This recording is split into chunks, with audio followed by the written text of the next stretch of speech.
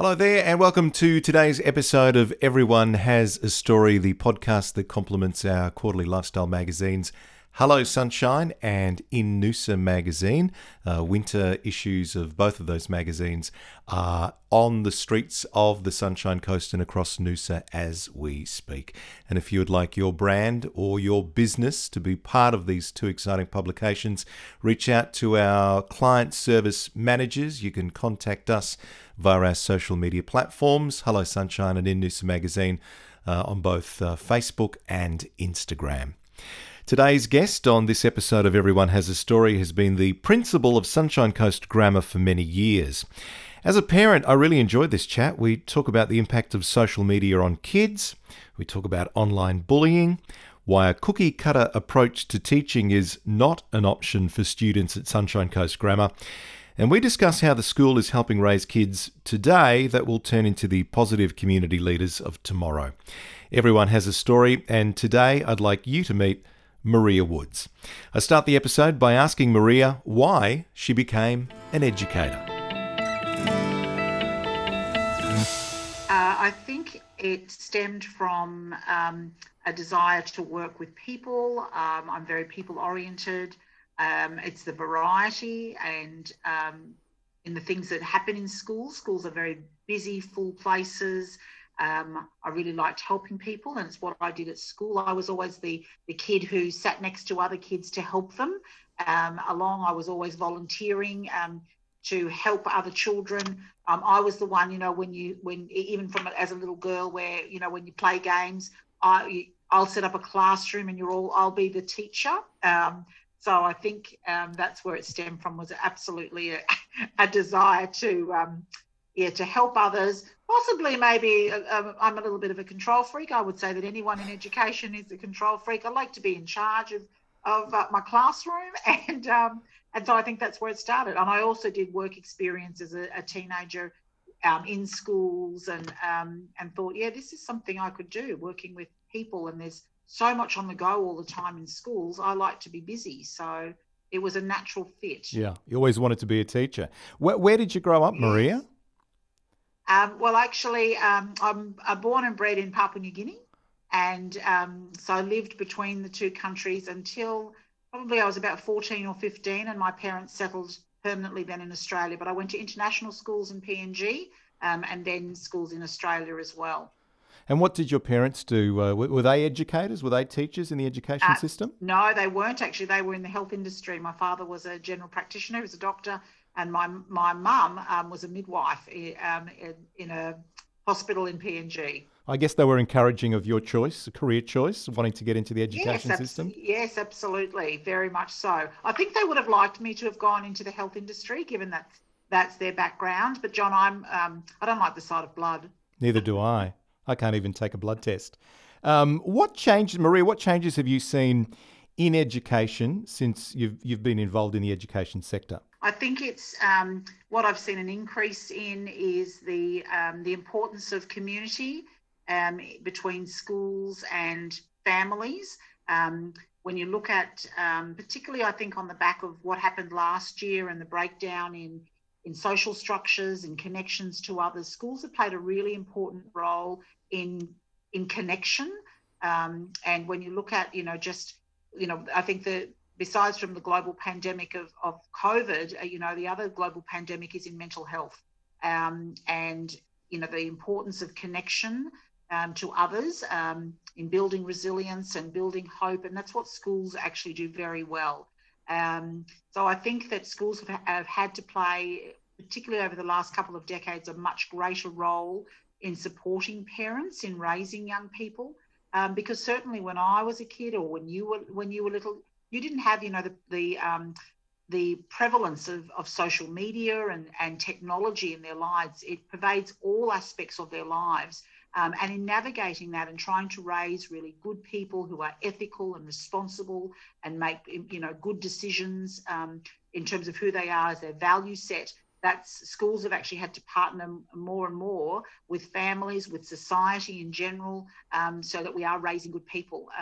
because we never had to navigate any of that when we were children. You bring up a really good point, and more and more, I've got an 11-year-old, and the more you talk to other parents and as those kids get older, can we just talk a little bit about the impact of social media, good, bad or indifferent, and how schools go about, I guess, making policy around the social media policy for a particular school, the impact, online bullying and all that kind of thing. Can you talk a little bit about some of the challenges and how you've overcome that with your school and what you've experienced, Maria? Yes, certainly, John. I think, though, as for educators, we have the best job in the world. We get to work with young people and play a role in moulding who they become as adults. That's it's a great privilege and it's an honour to do that. And I think with social media and the use of technology, it's here to stay, and it's pervasive. We talk about its 3D presence in our lives. It's continually changing. It's everywhere, and the rate of change as well. So they're very important skills for life in building young people. So technology absolutely has an important role to play in who they are going to be, in the kind of world of work that young people are going to have into the future. So it's important to build all of those sorts of technical competencies and skill sets so that they can manage technology in a very positive way. And because there are so many good things that social media and technology plays in all of our lives, professionally and personally, I think the difficulty is, we talk about these generations being digital natives, and they're not. They're actually still growing. The brain development, the ability to make good decisions, you can't put that hand in hand with saying, because they're comfortable to trial things in this space with technology, that makes them good users of it. They actually have to have the skills, and they need the value sets about how you respond to people in real life is actually what you should be doing in your online space, because your digital footprint is with you for life. So it's about teaching those sorts of skills and partnering with families as well. You can't have a hands-off approach to this, because as we say to all children, no good decisions, John, for young people is made after 11 o'clock at night in the comfort of your own bedroom, when the doors are closed and the lights are out, and, that you're just not able to process things, that you do need to have some space between stimulus and response. So we do have, very stringent, all schools would, very clear policies about how we treat each other in the online space because of the prevalence of cyberbullying, and that because it happens, under the cover of darkness, somehow I'm protected. You won't find out who I am. And there's a lot of research happening now around the neurobiology of cyberbullying. What is it actually doing to young people? How is your brain being wired now? Because it's pervasive in terms of how young people are using technology. Can you tell me can you tell me what you've witnessed? Because you've been in the education sector for so long, and how you've seen, or if you've seen a change psychologically in kids now compared to, say, a decade ago, 12 years ago, 15 years ago. What's it doing psychologically for kids? I think it is, we're seeing a greater prevalence in terms of anxiety for young people, that you don't actually, when you and I went to school, you got a break. You actually, at the end of the school day, you could go home and you wouldn't have to see them for a weekend or for the school holidays. Now it's 24/7. And so for young people who are experiencing cyberbullying, they're never getting away from the bully. And what then is that doing to them, in wanting to be at school? What's it doing for self-confidence? So it's really about, education plays a great role then in who you are, who you're becoming as a person. Your digital footprint actually tells us quite a lot about who you are. So we're saying you can say all of these things and you can do all of these things where others can see it, but it's what we don't see that actually also speaks volumes about your character. I think also too, empathy as well, so that that students are actually, because you can be a keyboard warrior, you're not actually seeing what's happening at the other end. So, you need to continue to build empathy skills in children, and I think in adults as well, so it's so that they can understand that that's actually having a huge impact. What you say, words are weapons. And so when you say these things, you know, once upon a time it would have been in a playground, so you would have seen the response. Whereas now, of course, you can just continue to do something without actually acknowledging that it's having such a detrimental impact on somebody else. You mentioned before, let's go back to last year with, we had a short 5-6 week lockdown here on the Sunshine Coast. Yes. And that sense of community. What was some of the feedback Yes. you heard from parents when they sent their kids back for the first time? Because we had to, you know, was it chat? What did you hear as feedback? Yes. Oh, look, it was actually so joyous. It was, you know, because we Zoomed with, you know, our students, and I communicated with parents every day about what was happening in the school, so that they still had a sense of connection to us. Also, too, to give them confidence that, you know, that we've got this. Yes, none of us have been in this situation before, but we've got this. Because, you know, your children are our number one priority, and their psychological safety, their physical well-being is really important to us. But the first day back at school, we had music going, we had big billboards saying, "Welcome back, glad to see you, happy to see you." It was actually, John, very emotional. You know, there were quite a lot of tears as well, you know, because schools are used to being filled with, you know, hundreds, thousands of people every day. And when you walk through schools, and yes, we were online with students, but it's not the same. You know, the soul of schools are people. So it was very emotional, I have to say, but really joyous at the same time to see everybody back. Do you think it was challenging for seniors, like Year 12 students that were kind of navigating 2020? Look, and I think because Year 12 is such a big year, it's, you know, it's the culmination of years and years of hard work, and it builds to something as well. So there's an expectation of, you know, rites of passage that were, you know, where you feel there was a great sense of disappointment and loss as well, you know, because you never have these kinds of experiences again in your life. So for us, I think that we were really focused on how do we still try to maintain some of that for them. You know, yes, there was stop and start in terms of assessment.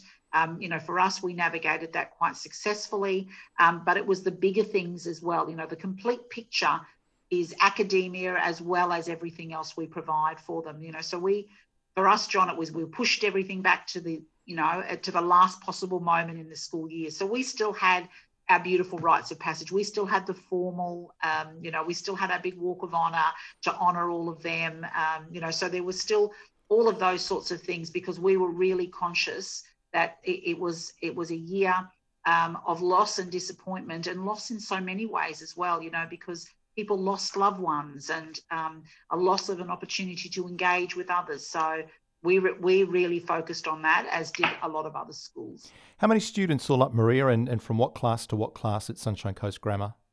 Yes, we've got 1,300 students from prep to year 12. We've also got grammar early learning. So we have little tiny people as well. So babies through to kindy. So we do the whole spectrum.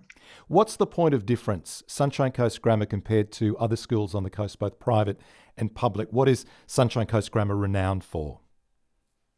We are renowned for our sense of community, absolutely.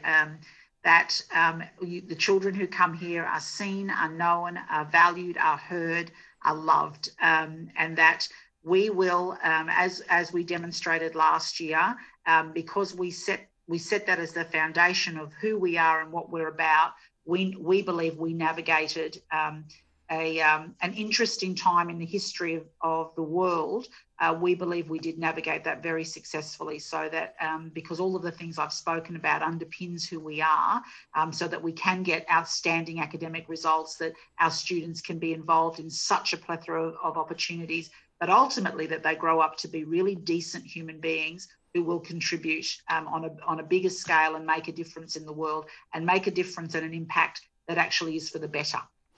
When you become an adult and you're in a work environment, you might be in middle management or upper management, there's a lot of emphasis on the way you interact and manage adults. And they talk a lot about these 4 quadrants in the way people learn and absorb information: analytical, practical,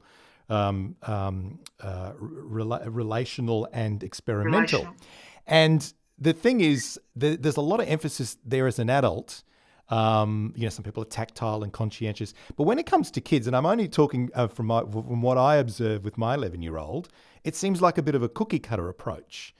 Well, what's the approach to educating kids? Why isn't there more of that emphasis into breaking that classroom up into, okay, well, these are tactile kids, these are practical kids, these are conscientious kids?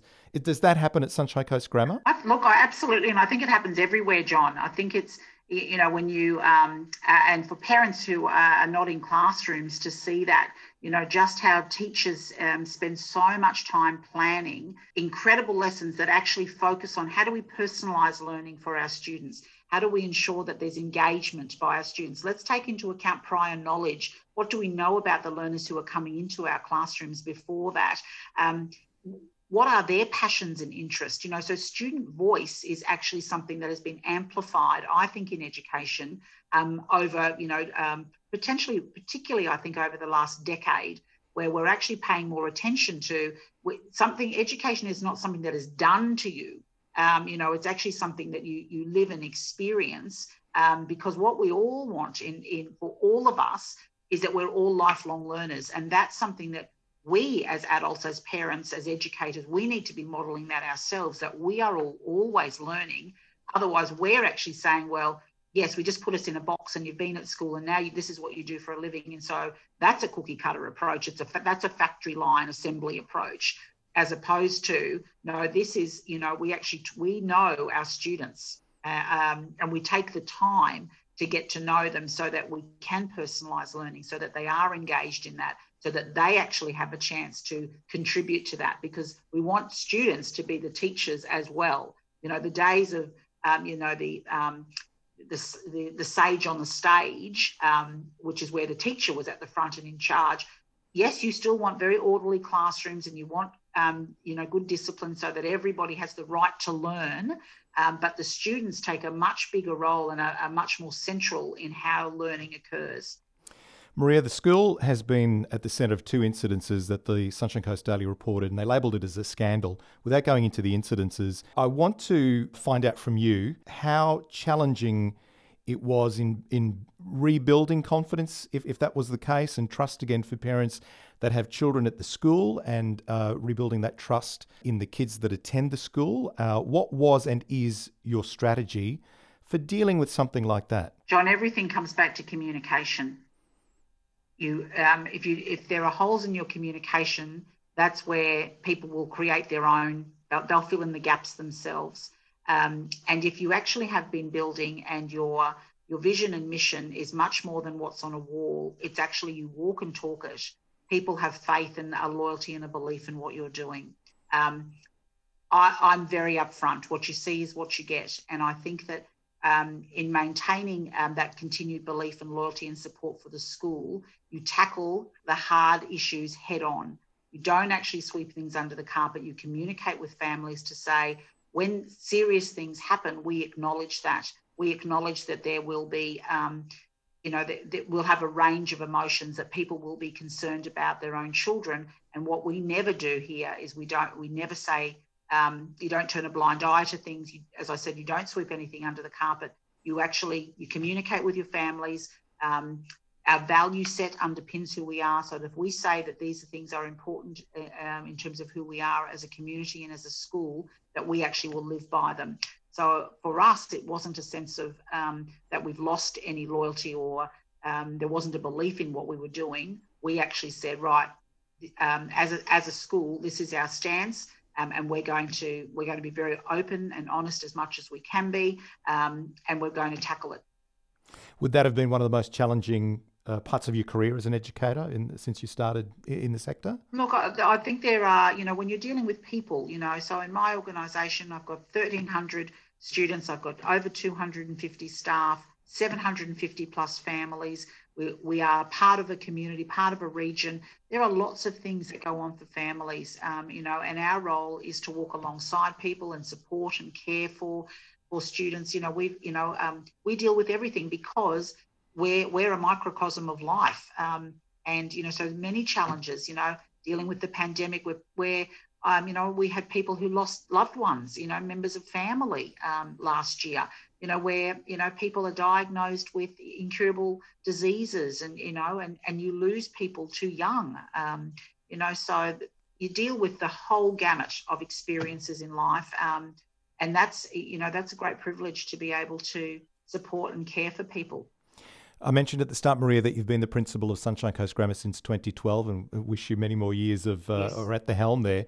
When people look back on your tenure, when you decide to retire, what would you like to be remembered for? That's a long way away, John. No, I'm of course. Still very young and vibrant. No, of course. But I'm people start thinking about what they want to leave behind. What would you like to be remembered for? Like a legacy. Like a legacy. Like a legacy. At the helm of the school, what would you like to be remembered for?